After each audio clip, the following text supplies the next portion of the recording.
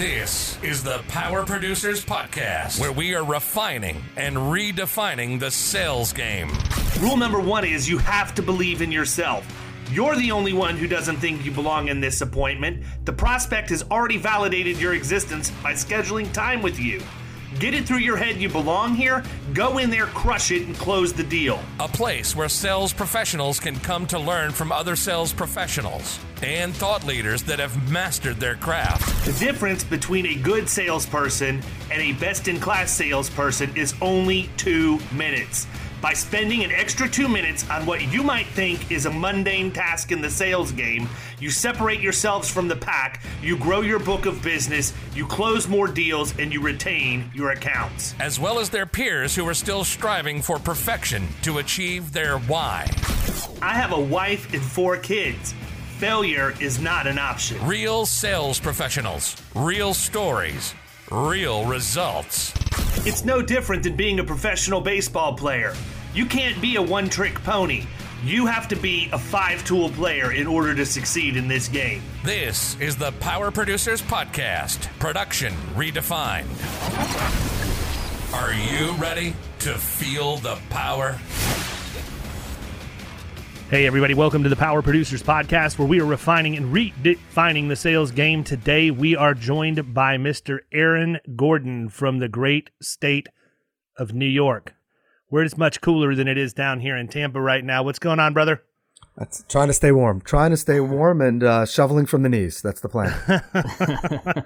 Wow, it is cold here today, though. I mean, it's like up by me, it's windy, even though the sun's out. I mean, it's got to be like high 40s, low 50s.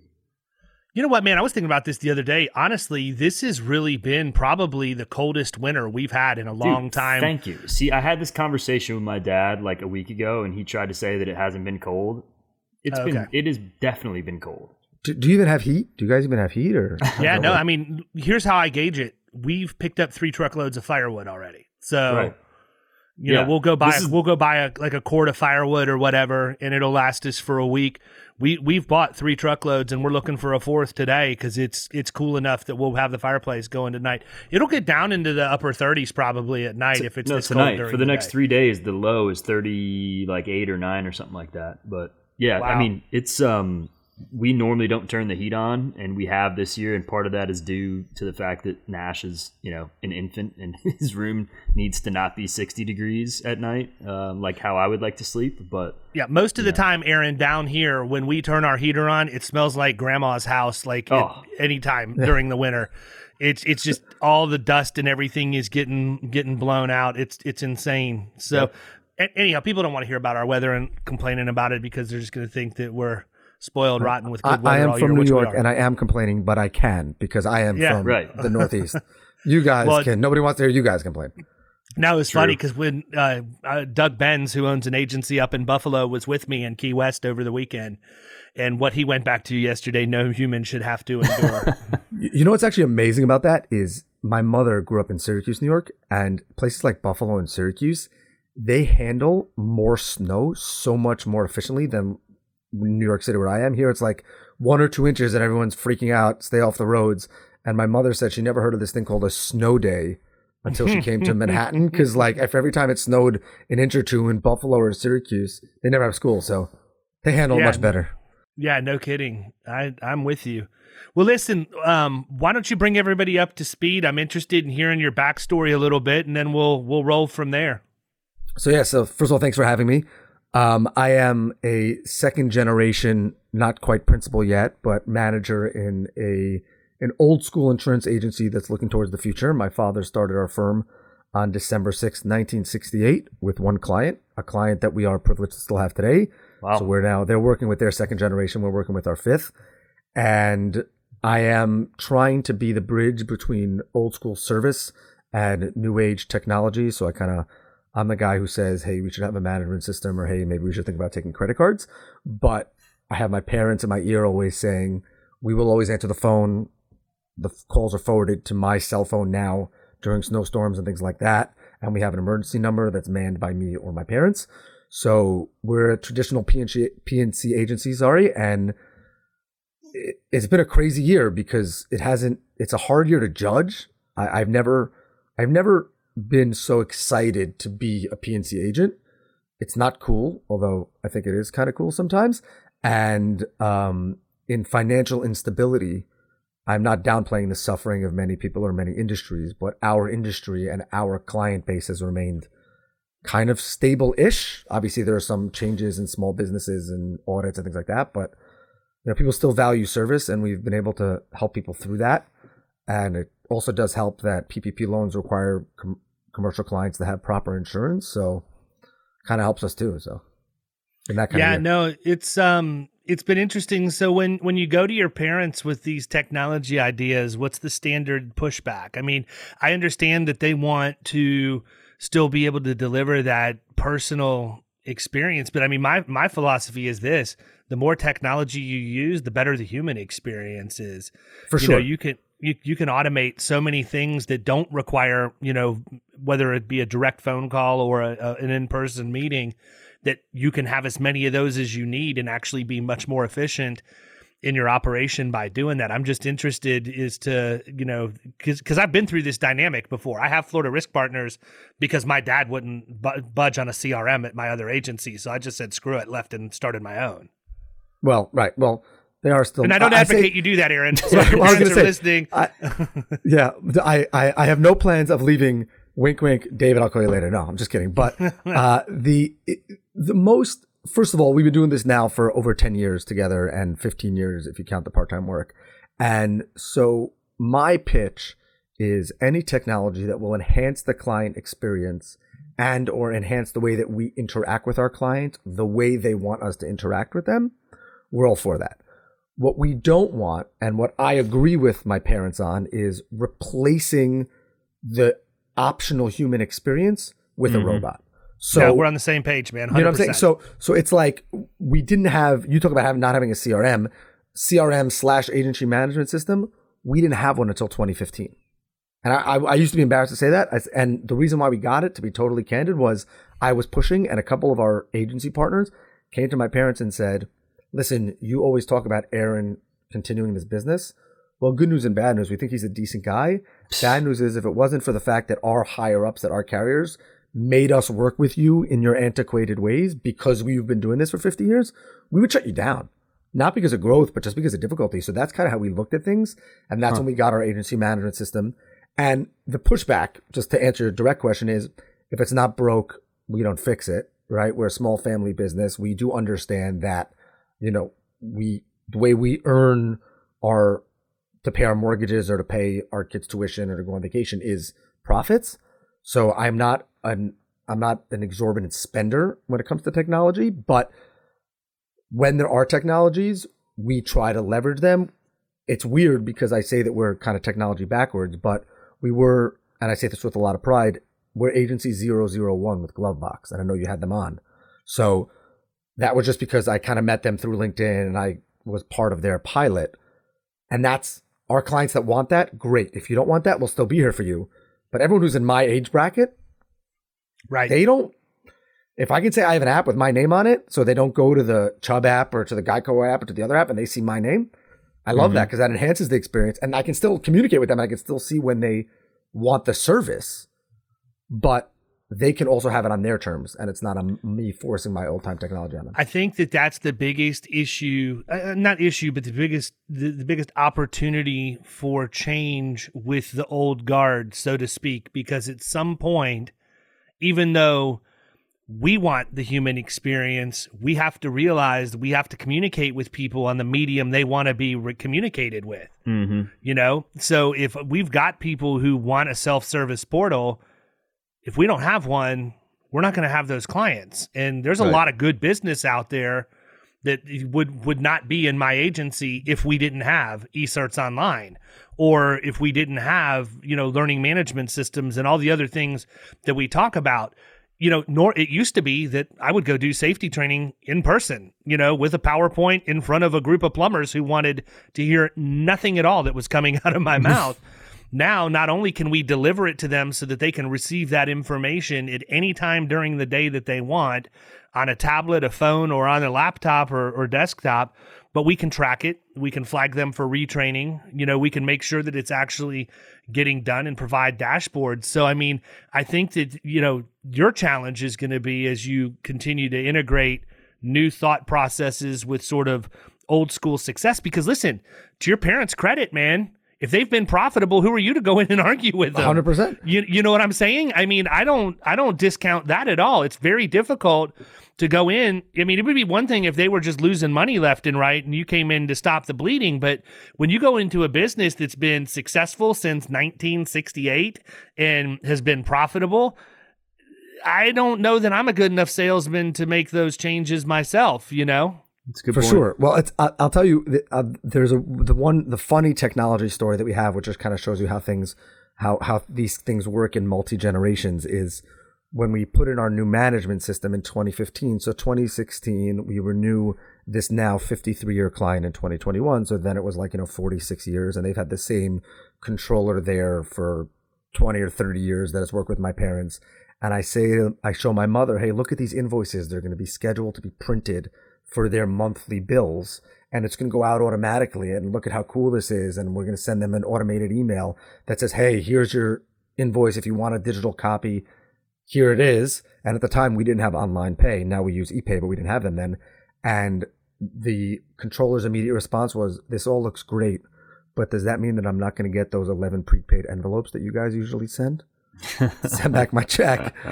So I was like, so my mother's like, so obviously I wrote back, hey, don't worry, we're sending them over. We'll send you 20 prepaid envelopes because it's that kind of a valued client. But my mother said, you see, you can't predict all the turnaround. Fast forward 5 years, and the people that did only paper checks, now they only pay online. And in 2020, with everything that was going on with the mail and everything, the fact that we have the ability to online pay, ACH, credit card, and things like that, some people push back and some people say, hey, we don't want to pay a fee. No problem. I'm perfectly fine interacting with you the way we always have. But if I can make it better for you, and or I can bring in new business where people actually see a website that looks kind of modern, if you don't search the web, no problem. But I love if you see us on Instagram and you see some content and you get some education or you get a happy holidays message. We had someone write back to we did our first ever newsletter, December 2020. Happy holidays from our family to yours. One guy who's been a personal client of my mother's for 24 years writes, hey, Aaron, great to hear from you. In over 20 years of working with your family, love your mother, never got a holiday message. Not that it's necessary, but it's nice to know that you guys are thinking of us. It's good so feedback. I forwarded it to my mom. I'm like, boom, paid for itself. Thank you. So I'm curious if the people who were paying by paper checks and they, finally made the change, did they just ultimately catch up with the times, or did something happen, internally in their organization? Yeah. Okay. I think two things. I think COVID is one where it's just the mail was unreliable. And I think that's one. And number two is I think that the integrations that people now have with their payment portals, we saw people go from handwriting paper checks / printing out of their own QuickBooks to people sending payments from their banks automatically to, well, if you're going to send it from your bank and you're going to key it in, then why wouldn't you just key it in and pay online, and then you can track it, I can track it. So I just wrote a paper check this morning and had to do it 3 times because it's been so long since the last time that I wrote a check. Well, I messed up. Our operating account, so our trust / premium account, that's all online and computerized. Yeah. But our actual operating account, my mother still handwrites checks. So for our producers, every month they get a handwritten check from my mother. And they always joke at me, hey, when are you going to put that automated? And I said, you know what? If that's what makes my mother happy, and she raised me and she did all this and she wants to handwrite checks because it makes her feel good, go for it. Yeah. Interesting. Wow. So I'm a big believer that most people's resume begins on LinkedIn, right? So if you go out and you get a prospect and you want to meet with them before they agree to give you their time, they're going to probably go to your company website, and then they're going to go look at your LinkedIn profile to determine whether or not you're legit. So my question for you is, your LinkedIn profile starts out with you're one of only 4 people who have very specific designations. What's the story behind that? Got to go look at this now. So I'm a little bit of I don't want to say insurance nerd because there are guys who are the insurance nerds. So I'll say geek/nerd, however you want to look at it. But I love learning about the business. I know that sounds weird. My biggest hobby is insurance after my family. And so I was privileged a few years ago, back in 2017. Chubb has a personal insurance certification at Wharton called CAPI. And I was in that group. It was amazing. I had an awesome time. You talk about our website. I met the guy who did our website. He spoke and I was like, you're exactly the guy I need to go convince my dad that we need a website. So I did that. And that was really focused on personal advisory. And to be candid, until then, I wasn't convinced that high net worth, quote unquote, emerging wealth personal was going to be a long-term profit center for us. But since then, I have been convinced of it, and I am still convinced of it. I think that there is a portion that has gone really commodity driven, kind of like BOPs. But if you believe in the future of the insurance agency, I think that you'll believe in that. And then because I'm a nerd, I just track, especially what our carrier partners do education-wise. And Chubb has a cyber degree on the commercial side. So then I saw that, and I reached out to the person there, and I'm like, hey, what happened to that? And then I showed up there at Carnegie Mellon, and I said, I just wonder how many people do as much personal line commercial that I would do. And if there's only, 300 total cappies, quote unquote, and there's only 100 CCICs, I wonder how many overlapped. So it turns out that there's only 4. And we all met actually there, and we have like some emails going back and forth, which is fun. Do you guys have like special rings created? well, I'm the youngest by like 30 years, so I told them that I would tell them how to like put that on their LinkedIn profile. And then I'm actually doing another one hopefully this summer, which I may be one of one. But you're right, I'm a big LinkedIn fan. And I got to tell you, man, that's genius marketing, though. I've got to believe that plenty of like anybody who goes to your profile brings that up. If they read it, right? Some people bring it up. I think that, so I don't use the suffixes. I don't know if that's the proper English, but suffi, whatever however you say multiple of things after your name. You're safe with this crew. Right, yeah.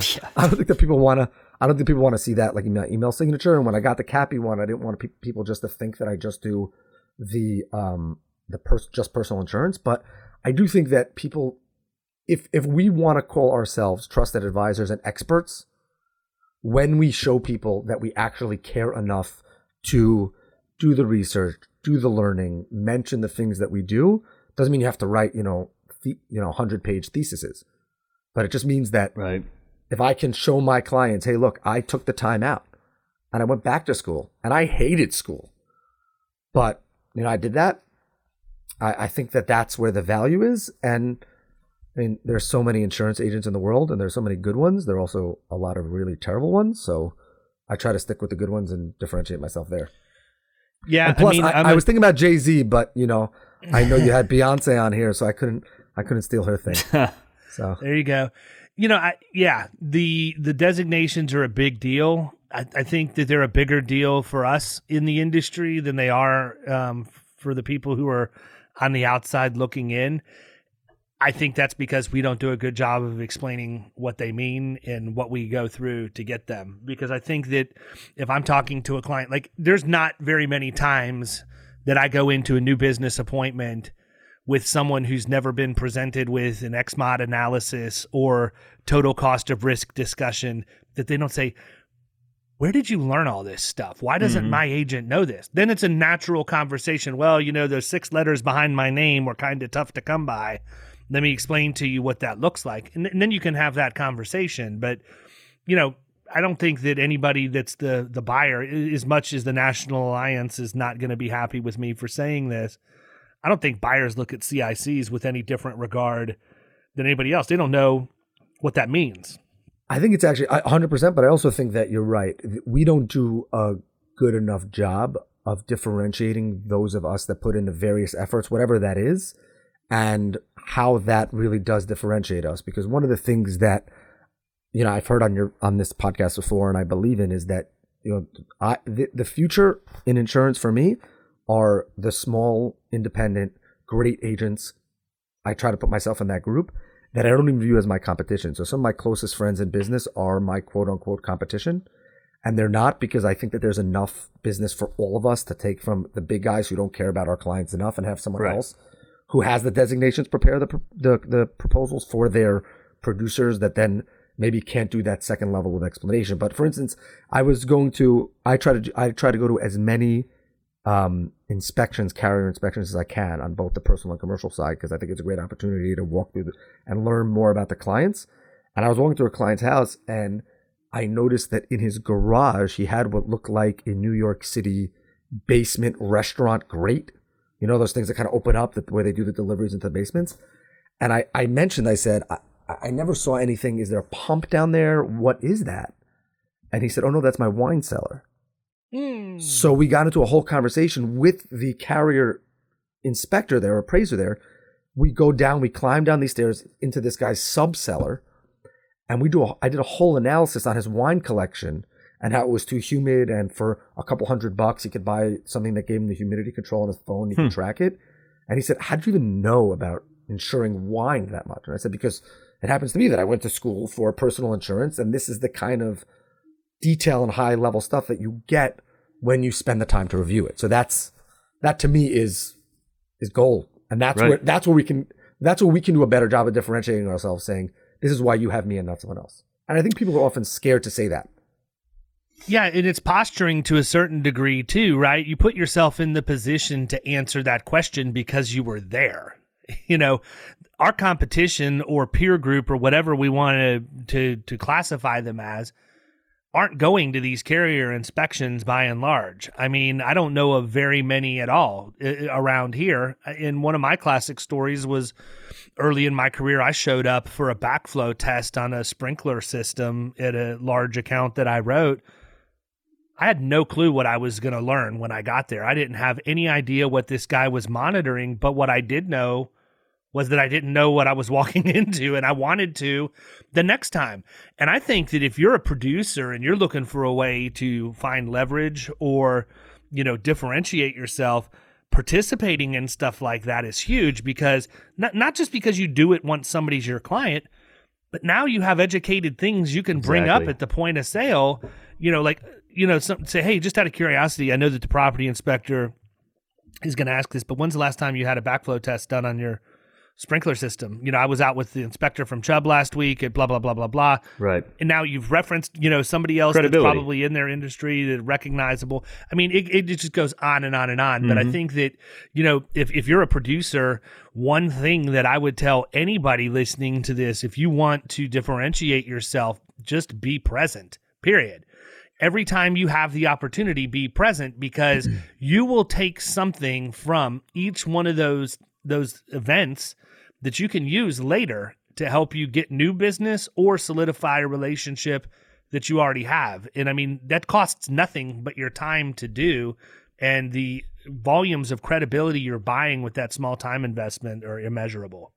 Well, yeah. And I think, you know, one of the reasons why I love being on the P&C side is because our renewals are equally as valuable to us as a piece of new business. And that means that you can strengthen your relationships to get better referrals. I tell people, any new producer that I speak to, I tell them that there's two most important things they can do are go to property inspections and show up, not make a phone call, show up when there's a claim. And people tell me, well, why would you do that? You can be prospecting new business. So a few years ago, I go to a client of ours, they have a leak. The restoration company, I bring in one of the restoration companies we work with, I go in there and I learn, like you said about backflow, I learn about returns in steam heat systems. So you guys are in the South, so you don't really do that. But when you have steam heat, the steam goes up through the system all the way to the roof, and then it comes back down in one pipe and recirculates into the boiler, which means that there's water coming down a central pipe, and then it goes across the basement into the boiler. So, and those are old pipes, and there's constantly water sitting on there. So they tend to rust, especially in older houses. Mm-hmm. Fast forward a couple of months, client of mine thinks they have a pipe burst. They bring in their own restoration company. I show up on site when they're doing it. They said, we can't find the source of the leak. I said, well, you're too high on the wall. Look a little bit lower at the bottom. Check the slope of the return. They said, what return? I said, the steam heat. Look, it's connected to the boiler. The client is standing there. She's like, What is wrong with this guy? Meanwhile, the guy cuts a little hole in the drywall, and it was a leak in the return. Now, I'm not some genius. I just showed up, as you said, put that in my vault, and then I saw the bottom of a wall wet, and I took a stab at it, and now the restoration company's like, I want to work with you more. Let's figure out how we can work together, because you know your stuff. So it's awesome. I'm no genius. My parents hate when I say this, but I don't think you have to be a rocket scientist to be in the P&C industry. I think you just have to care. None of the things that any of us have learned are really difficult. We're not really studying actuarial tables. Where if you care and you do a little bit of reading and a lot of podcast listening, that's all you got to do. Really. And show up. And show up. Yeah, and exactly. Show up. Yeah. Right. I mean, that's literally just show it. Up. It's the easiest thing. I buy donuts for people when they have claims. Why? Because one time a guy made a joke to me that when his heat wasn't working, I was putting them in a hotel, and he's like, I could really use a hot cocoa. So I passed by a Dunkin' Donuts on the way to the house, grab a couple of hot cocos. Guy says, I was joking. I said, yeah, but you're not going to say no. Isn't it great? It's so easy. It's the little things, It's man. so easy to show up. And it's so easy to show up, and it's cheap, too. Yep. I don't have to pay someone else to do it. So let's talk a little bit about your commercial business. I mean, what do you have a niche that you're focusing on right now? Is there a certain class of business? Are there certain lines that you specialize in? I would assume cyber is one of them, considering you have that designation. We've actually got, I've got a friend of mine that's going through that program right now and seems to be absolutely loving it. Yeah, that was of the two programs, that was the harder one educationally, just because it was different. It was something that was so outside of what I was used to seeing, and really getting into what it's going to be like in a large institution and analyzing a large institution and their cyber needs. I mean, I would love to say that I have Fortune 500 companies and that I'm the cyber risk advisor to the largest hospital system in America. I'm not, but I analyze them as part of my program, so I can kind of take that to the smaller level for our clients. We do a lot of cyber. We're in New York, so real estate and contractors are a big one. And recently here, in the last 2 or 3 years, we've developed two other real specialties. One is large property, because that market just went nuts here. So we're doing some clever things there. And we do a lot of jeweler's block insurance on the commercial side. So we're in Manhattan. We have a producer that specializes in that. We have partners in London. So it's a lot of fun. My father likes to say that we're total generalists. Everyone says that I should have a specialty. I like to say my specialty is being available. We do small commercial. We love that. I'm not against that. But I think that the value that we can add are, as you said, being there with X-Mods. We have a large government contractor. We just did a whole analysis of their comp for them. So we like doing that. But I just like to be opportunistic. I think that people really, really value the service. And as more agencies are being acquired, it becomes easier for us to catch the people who get an 800 number. So are you primarily commercial then? Like as opposed, you're primarily commercial versus like as far as percentage goes in terms of. Yeah, I mean, you're right. So it's hard to say, right? Policy count wise, yeah, it's probably even, pretty close, or it's close to even. But premium wise, we have a couple large commercial accounts. Mm-hmm. As the biggest personal account that we have is not even going to come close to a mid-sized commercial account. Right, it just can't get that way. Sure. So here's my question. How do you position that at the point of sale to let that client know or that prospect know the level of expertise you have regarding cyber based on experience? Because I have to believe, to me, that's a powerful story, right? I'm sitting at the point of sale. I'm saying, hey, look, I've studied the cyber needs of the single largest hospital chain or whatever in the country, and the needs of Fortune 500 companies, and understand those at a very deep level. Who do you want representing you? Somebody that understands that kind of stuff, or a guy that says, oh, by the way, we can sell you a cyber policy this year too? Well, I think that, my father always talks about the fact that insurance agents and insurance carriers create our own worst enemy. He always likes to say, I'm old enough to remember when private D&O insurance was created, and then all of a sudden litigation started popping up. I think that cyber's like that, but it's different in the fact that it was going to happen anyway. So yeah, I think it parallels EPLI almost to perfection. 100%. In terms of where they're at right now. I talk about this all the time. 15, 20 years ago, EPLI is where cyber is today. Everybody, every agent that read Rough Notes knew that it was a possibility, and you should be talking about it, whether they understood it or not. They leaned on their underwriters to explain it to them, but everybody went out and sold it because it was being talked about, which is a just novel concept. If you want to sell something, talk about it. If you don't offer it to your client, they're never going to buy it from you. But, that's the first piece. But the second piece is there wasn't enough actuarial information for them to adequately set the rates. Yeah. It was super expensive when it came out. When cyber came out, nobody was buying it because it was super expensive. Well, now it's artificially low. 100%. Yeah. It's way too low. And you asked, how do I position my expertise?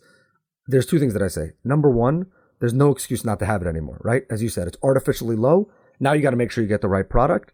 I'm not a person who sells insurance on fear except for cyber. There is no, even EPLI, which has equal to or more claims now. It's rare that an EPLI claim can bankrupt the company, because I was going to say an EPLI claim is not going to put somebody out of business. Cyber will in a heartbeat. Just cyber notification, forget everything else. Just the notification requirements can and will put a small business out, put a medium business out. The more clients you have, the more risk you have. And it's not, by the way, it's not so much the indemnity side. It's the government regulations, and it's the mandatory reporting and the mandatory follow-up that you have to have when you have even a potential breach. If you look at the claim data, there's very few ultimately loss of data litigation that leads to indemnity payments to individuals. But it's all the reporting, the reputation management, which is a disaster, right? We're not all target. We can't afford to have a breach and then say, but you love our products and we have a dog with a bullseye on it and you're going to come back anyway. Who cares that we lost your credit card information? I can't afford that. If every single one of my clients finds out that their data was potentially compromised, and I can't hire someone who knows a lot better how to spin that so that I don't go out of business, I'm gone. And the other thing an unfortunate area of expertise is that I was personally a victim of identity theft in February of 2020. So I went through the whole thing. I found out that the police didn't care. The FBI didn't care. There was a guy who went into a bank branch of my bank with a New York State driver's license with the exact same information except his picture. He gave them my social security number. His signature was money, just like it was perfect. And he took, almost $20,000 out of my savings and checking account. I got it back because it was federally insured. But if I didn't have the personal insurance that I have, it would have been much more expensive for me to deal with it. And as much as I like to say I'm a cyber genius, there are people who specialize in the claims. And if you can't get access to them, right? The great carriers, they get you access to the experts. Forget about the fact that it's free. I would have paid for it, but I couldn't get to the head of Cyber Scout, which is a great company. And these people were calling me and following up and giving me tidbits of information that on the personal side, I didn't even learn in cyber school. And the risk management tools they give you alone are worth more than the cost of the policy in many cases. And here's a fun fact for everybody out there that's slinging cyber blindly without reading your coverage forms.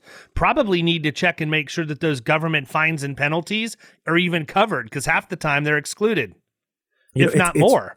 It's one of those things where I also, as you do, rates are artificially low, as you said, but the difference between a really bad or inadequate cyber policy and a good one is negligible in most cases. Again, I'm not talking about large healthcare where you have all that HIPAA and stuff like that. I'm talking about the average Main Street of America business where you might have some social security numbers, you might have some credit card information with that. The difference between a inadequate add-on piece that's not really going to get you all those bells and whistles and the real policy, less than coffee.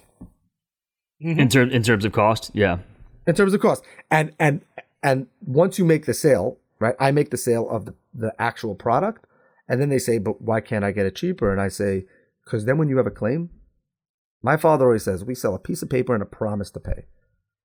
The worst thing for me is you have a claim and there's some exclusion in there or some line item that's missing, and then I lose you as a client, you lose trust in the business, and by the way, your business goes under. So that's where I think that's where the expertise comes in, because I've also kind of tried to study the products as best as I can.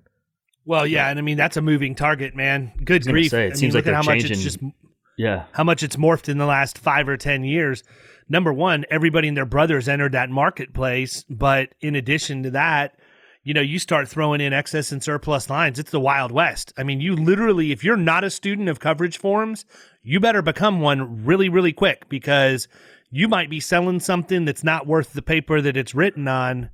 Or find one that you love and figure out how to sell it, right? Find the 2 or 3 companies that you're comfortable with, and then just don't sell to the bottom line cheapest number. When someone says, hey, some other agent gave me this for cheaper, no, you don't have to study all of them. Just know why your 2 or 3 products are better than those. And people drive to the bottom line of a lot of things, but especially business owners.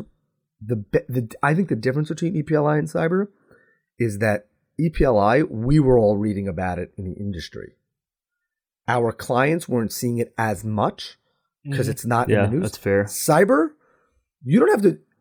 I'll let the media sell it for me. I'll let the media put the fear in the people, and then we just come back and tell them how to solve it. I think the thing, though, I'm gonna use that same point, though, and say that I do think that it creates a false sense of security for the small and mid-sized business. And here's why I'm saying that. We don't ever hear about that on the media. We hear about the TJ Maxx. We hear about Wawa. Wawa got me twice in the same year on my business card. And so I think that business owners of small business and medium-sized businesses feel like it can't, quote unquote, can't happen to them because that's not what they're seeing on the news, when in reality, they're the real target. I mean, something like 84% these hackers of that are out there are looking for that small business. Reality is it's probably already happened to them. They just don't know. Right. Yeah, exactly. And I mean, it goes back to these people make their money. I mean, I don't know what the stat is for this year. I mean, if I had my buddy Scott Bean on here, he could rattle it off in a heartbeat, but he talks about the billions of dollars that are made just from cybercrime. It makes the mafia look like romper room, man. Yeah, by the way, we didn't mention ransomware, right? We didn't even get to ransomware yet. That's I tell people all the time, you hear about Target survived. You hear about Wawa is going to survive. Chase, yeah. If someone hears about you, they're going to be hearing that you went out of business. Right. Yep. So you're right. I think that's a difference in the small and mid-size. People don't think it's going to happen to them when it will, and it is. And the other thing is, and this is when you talk about just the point of sale, and I hope that everyone who's listening kind of looks at this piece also, is people say, "Oh, I got my IT guy. They got that covered." Well, first of all, let's take a look at that certificate of insurance. Right. Yeah. First of all, that doesn't really help you. Second of all, not sure that's going to help you in the defense side or pay for your expenses like notification, like reputation management. And great. So they'll go out of business with you. Right. Great. You're right. All their clients get hacked. They're not a client of mine or yours, so they might not have the right coverage. Great. You'll go out of business and they'll go out of business. Have a nice day. Well, and listen, let's just make it as easy as possible. Some of these people, or many of these people, get hacked tomorrow. They don't even know where to start with the reporting. So take the insurance and throw it out the window, just making sure they're in legal compliance with what the regulations are. And you're in a much higher regulated state, specifically to cyber, than what we are. But I mean, I can tell you right now that I bet 90% of the business owners out there, if they didn't have a cyber policy, wouldn't even know what their requirements are to report to the state, to report to the FBI, all the other things, that go into it. 100%. And I think that, and there are good risk management businesses and recovery businesses that are out there, and we work with some of them. And I think that that's one of the benefits of there actually being an insurance side of this, because then you have service providers who can really be the experts in these things, who know that they're going to get paid. They know that they're not going to get nickel and dimed, or that their client won't go out of business if the carrier is willing to pay them. So they're kind of willing to link up with the carriers in that way. And that has produced some really great products. But I think that also the average consumer doesn't even know, in most states in the United States, you can't even do self-reporting to your clients. You must outsource that to a approved vendor for that. And they're going to charge you that. So I just tell people, how many records do you have? Let's start at $100 a record. Yeah. You might have some inherited wealth that I don't know about. That's great. Do you want to spend it all on You have 5,000 clients or 500 clients at $100 a client, and that's on the cheap side when you're done with the whole cycle. Right. I have a client that is a large online background screening company that I don't even want to tell you the number of records they have, but I can assure you that the value they get by having their cyber policy far outweighs what that would look like. And look, here's another one, forensic accounting. Like these business owners, do you really think you're going to be able to adjust a cyber claim? So I have a friend of mine that is in a governmental agency that has specifically been involved in cybercrime. And he told me, one of the number one things they were seeing, this is going back a couple of years, but it was gypsies. We had them come into the grocery stores all the time where they'd come in, create a commotion, drag a manager to one corner of the store while they stole the cigarettes or robbed the safe or whatever. And then they funnel out and it's 5 minutes after they're gone before anybody realizes what happened. But that's what they would do. They would go into these retail facilities. And he said the easiest ones to penetrate are the ones where the card reader's on the side of the monitor and they have to slide it down. But they would go into these small businesses. They would distract the person, take them to the back. The other person very quickly would take the skimmer, plug it into the back of the POS system, and then plug that back into the back of the computer. A month later, they'd go back, same thing in reverse. They'd leave with their skimmer, and they wouldn't even know how it happened or where it came from or any of that. They have no idea that it's going on. Could you imagine having to put together the accounting for all of that stuff? Not having expertise? And it's also just, human error, it's a thing, right? We're all still human, and I'm not saying, and that's why you have insurance, because you don't want human error to mess things up. But I tell people one of the more embarrassing things in my life was we had one of these original cybersecurity firms come in, pitch my dad on working with them for risk management. This goes back right when I started, 10 years. Guy goes, can you call your staff in here? I said, no problem. We have a small office. Everyone goes to my father's office. He says, just give me 30 seconds. Had a digital camera with him. This is probably at the beginning of the iPhone. Walks around, lifts up everybody's keyboards, takes a picture of the bottom of the keyboard. 7 out of 8 people, including myself, passwords. So by the way, and he said, and this is not a joke. You talk about the mafia, and I'm not accusing anybody, not justifiably, but the fact is that we have the cleaning people in offices. There is a mafia out there that gives them a camera and says, here's your job. This is what you're going to do, or we're going to do X, Y, and Z to you. All you have to do, you don't even have to look for anything.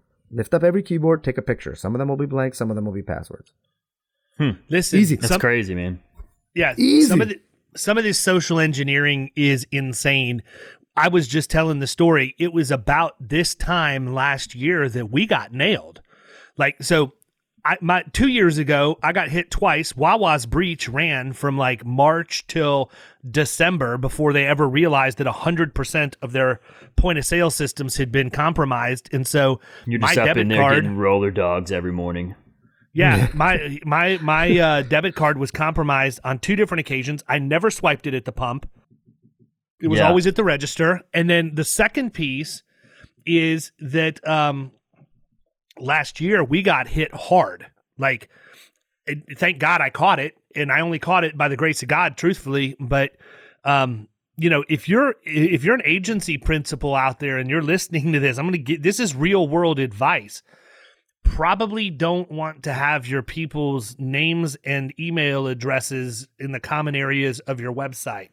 What ended up happening to us, and I got zero support from anybody in this process.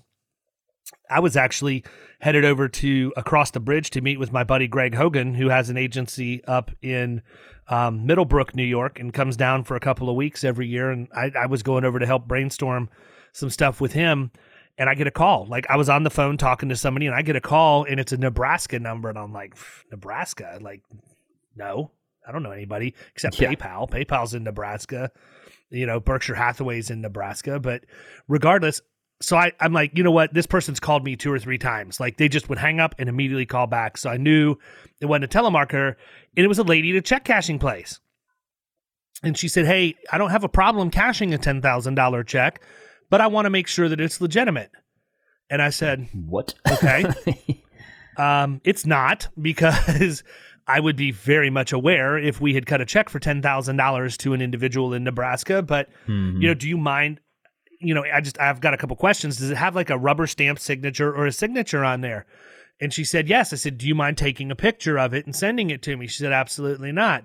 So she did. And I told her, I said, there's only two people that can sign checks in my organization. It's me and my CFO. And she has a rubber stamp with my signature on it because she's in Southeast Florida.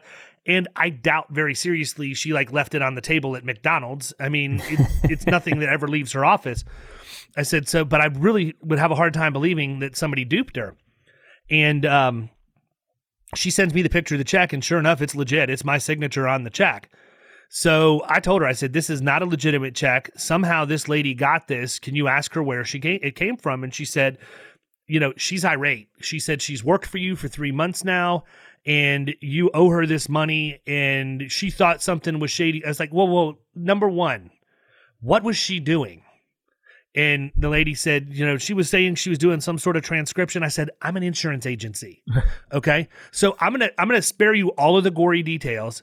Number one, here's one of my first problems with it. I said, you need to call the authorities right now. And they said, and the lady comes back and said, the owner won't do it unless you agree to come to Nebraska for any kind of legal, ceremonies, whatever's going to happen. No, I'm not going to Nebraska for anything, in February. It doesn't make sense. Or ever. Yeah. Well, I'm not going to say never, but Nebraska is not on the vacation spot list. And but college any insurance prospects that are listening here and you're in Nebraska, don't call David, call me. I'll come visit you in Nebraska. I will come to Nebraska. Absolutely. Yeah. And I would highly recommend that you do that because his blood is thick enough he can handle it. But that being said, so here's what happened. They had gone and scraped that data from the public area of our website with name and address, an email address, because I used to have our team listed on there. And here's where things get crazy. I figured this out on my own. Nobody solved this riddle, but I put it together over the course of a couple of days. The first thing was I called my CFO. I'm like, what's going on? They said, why did we cut it? She goes, what do you mean? You're telling me you didn't authorize that check? You sent me an email. And I said, no, I didn't. So I said, forward it to me. So she forwarded it to me, and it was spot on. It was good. They made one mistake. They used her name twice. They used her name at the bottom of the email to make emphasis on how important it was to get this out immediately. I never would have used her name twice. So that became anything over a certain dollar amount, you better pick up the phone, call me, and have verbal authorization. I will not send any requests like this through me email ever. Never. Mm-hmm. Never have before, never will again. So that's number one. Then I started going in and looking to figure out kind of how all of this thing got pieced together. And here's what happened. You see those ads all the time. Make money as a stay-at-home mom. Make $30,000 a year, $50,000 a year, $60,000 a year, whatever it is. Well, this lady signed up for an at-home job doing either medical transcription or coding or whatever it was. It was on Indeed. I found out that these people had hacked into our email and they had gone in to Indeed and set up a job posting for a transcriptionist that when you hit reply went to Raphael's email address, who's one of my producers, but it had an immediate forwarding rule to a Gmail account for somebody else. These guys were going to the other person and they were getting paid for the work that was getting done. This lady was legitimately doing what she thought she was supposed to be doing, and these crooks were getting paid by the hospitals or whatever to, that were doing it, and then they were hacking companies like mine, and we were the ones that they're toting the bill for all of this work, right? And so you could never, what's that? It's crazy. It's insane. And if I wouldn't have understood how to get into the back end of Outlook and look at all of the rules that were set and everything else, and I just said from that day on, forget it. I'm taking everybody's information, even just having their email address on there, which you think would be accommodating, like a normal thing. Yeah. Yeah. They found it and used it against us. And not to mention the fact 3 weeks after that, Kyle, Raphael, Jason, all of you guys called me on the way to the office and said, what do you mean you need $500 worth of iTunes gift cards from CVS on my way to sales meeting?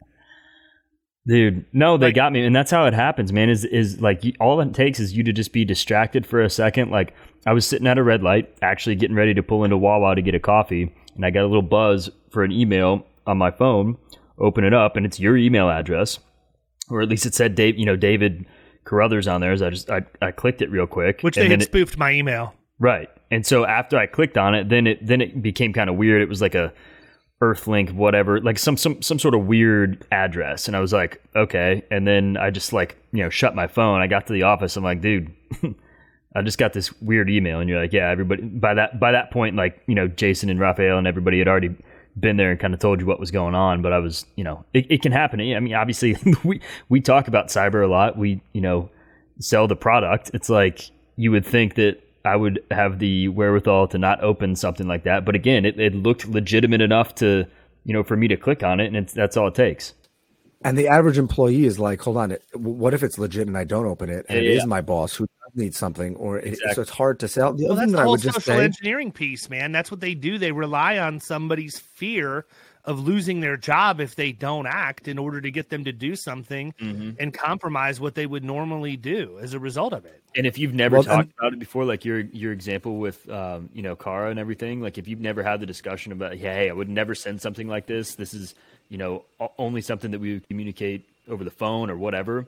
Yeah. And she and I have been together for 10 plus years, man. Right. Yeah, exactly. The other thing that I would say, and this doesn't have to do with insurance, but it's just, I think that, your story also kind of points this out, is it's really also important to have, especially if you're a business owner, a good relationship with your financial institution. Because like your bank or the team at a bank, and that's not, again, I think if they want to go to some random bank branch or an ATM and they have your card and they want to take $40 out, I don't want to say that's the cost of doing business, but like it's $40, you're not going to make it that every time you want to go to, but if you have a good relationship with your financial institution and you're a business owner and they understand kind of the rhythm of your business, who you write checks to, how you write them, what kind of balances you're seeing. We have a rule, like you said, there's only 3 people in our company that can sign checks.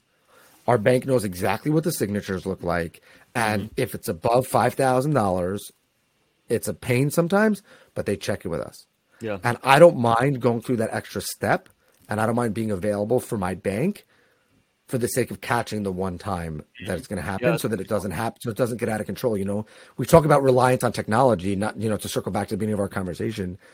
I don't think that on the financial management side of a business, people should become so financially dependent on technology, on their finances, where they don't know what's going on in their business, because then it can spin really quickly, right? David, if you didn't catch it, it's $150,000 later. Well, I'm sitting here thinking about it. I mean, your mom's writing checks left and right. She's right. Still writing paper checks. For that reason, by the way. Because the bank knows if there's a check on our operating account and it comes from a computer, it's not right. Yeah. It's not right. And she has a pretty unique handwriting. But again, I don't think that computers are bad. I just think that as a business owner, we have to take stock in the fact and kind of evaluate our risks on the cyber side, but also take responsibility for that which we can control, and just go from there. Absolutely. Well, listen, man, we're coming up on time, so I want to be respectful of the time that you blocked off for us. I know that people will want to reach out to you and pick your brain, and if nothing else, just to say, I talked to one of only 4 people in the world that have these 2 designations. How can they find you? You can find me on LinkedIn, Aaron Gordon. Look for the Aaron Gordon, not the basketball player, but the guy with the 1 of 4 I've got to be honest, designations. I was pretty disappointed this morning when you jumped on. I was like, I'm looking for the dunk contest, Orlando Magic, my guy. So I'll get to that. I'll get to that in 1 second, because people have actually mistaken me for him. Whatever. Or you can find me on all the social platforms. NY Risk Advisor on Instagram. You can find our company on Instagram. I'm on Facebook, Aaron Gordon. You can find me there as well. So I'm obviously happy to make the time to speak with anyone. You can email me, aaron@gordoncompanies.com, and we'll block off a time. What I will say to you, Kyle, is that the NBA Players Association apparently is in the same building as one of our carriers. So I show up in Manhattan about a year and a half ago when we used to meet with people, and they give me a badge, Aaron Gordon, going to 18. And I say, no, I'm going to 34. And they give me the badge. They say, 18, it's this elevator bank. I say, I've been here like 20 times. It's that way. I look at it, it says Aaron Gordon, NBPA 18. So I said, hold on, I'm going to go to 18. And then the guy takes it away from me. I said, of all the stupid paraphernalia that I should have kept, it should have been just one of those. So Aaron Gordon, if you're listening, let's do some social together. Let's make some fun content, me and you. I hope he's listening. That would be incredible. I hope that you guys put a one-on-one competition live streaming on YouTube for all of our viewing pleasure. Well, I can out-geek you in cyber, so whatever. Who cares? You can dunk over me. There you go. There you go. Well, listen, man, I appreciate you spending some time with us today. Thanks so much. It was good to hear your story. And I'm sure we'll have you back at some point to see where things are headed, because I know that if anything else, cyber in the next year is going to change even more dramatically as a result of fallout from COVID. So it'll be interesting to... Thanks so much for having me, and I would be remiss if I didn't mention that I'm super stoked to see what the cartoon comes out as. Oh, nice. You're welcome. Kyle, you're welcome. You may very well be holding an Orlando Magic basketball now. That's it. That's it. Awesome. Good deal, man. Thanks again. Thanks, Aaron. guys. Talk soon. See you. See ya. You've been listening to the Power Producers Podcast. You can follow Killing Commercial Insurance on Facebook and YouTube. And if you want to take your game to the next level, check out our book, The Extra 2 Minutes, and our website, killingcommercial.com.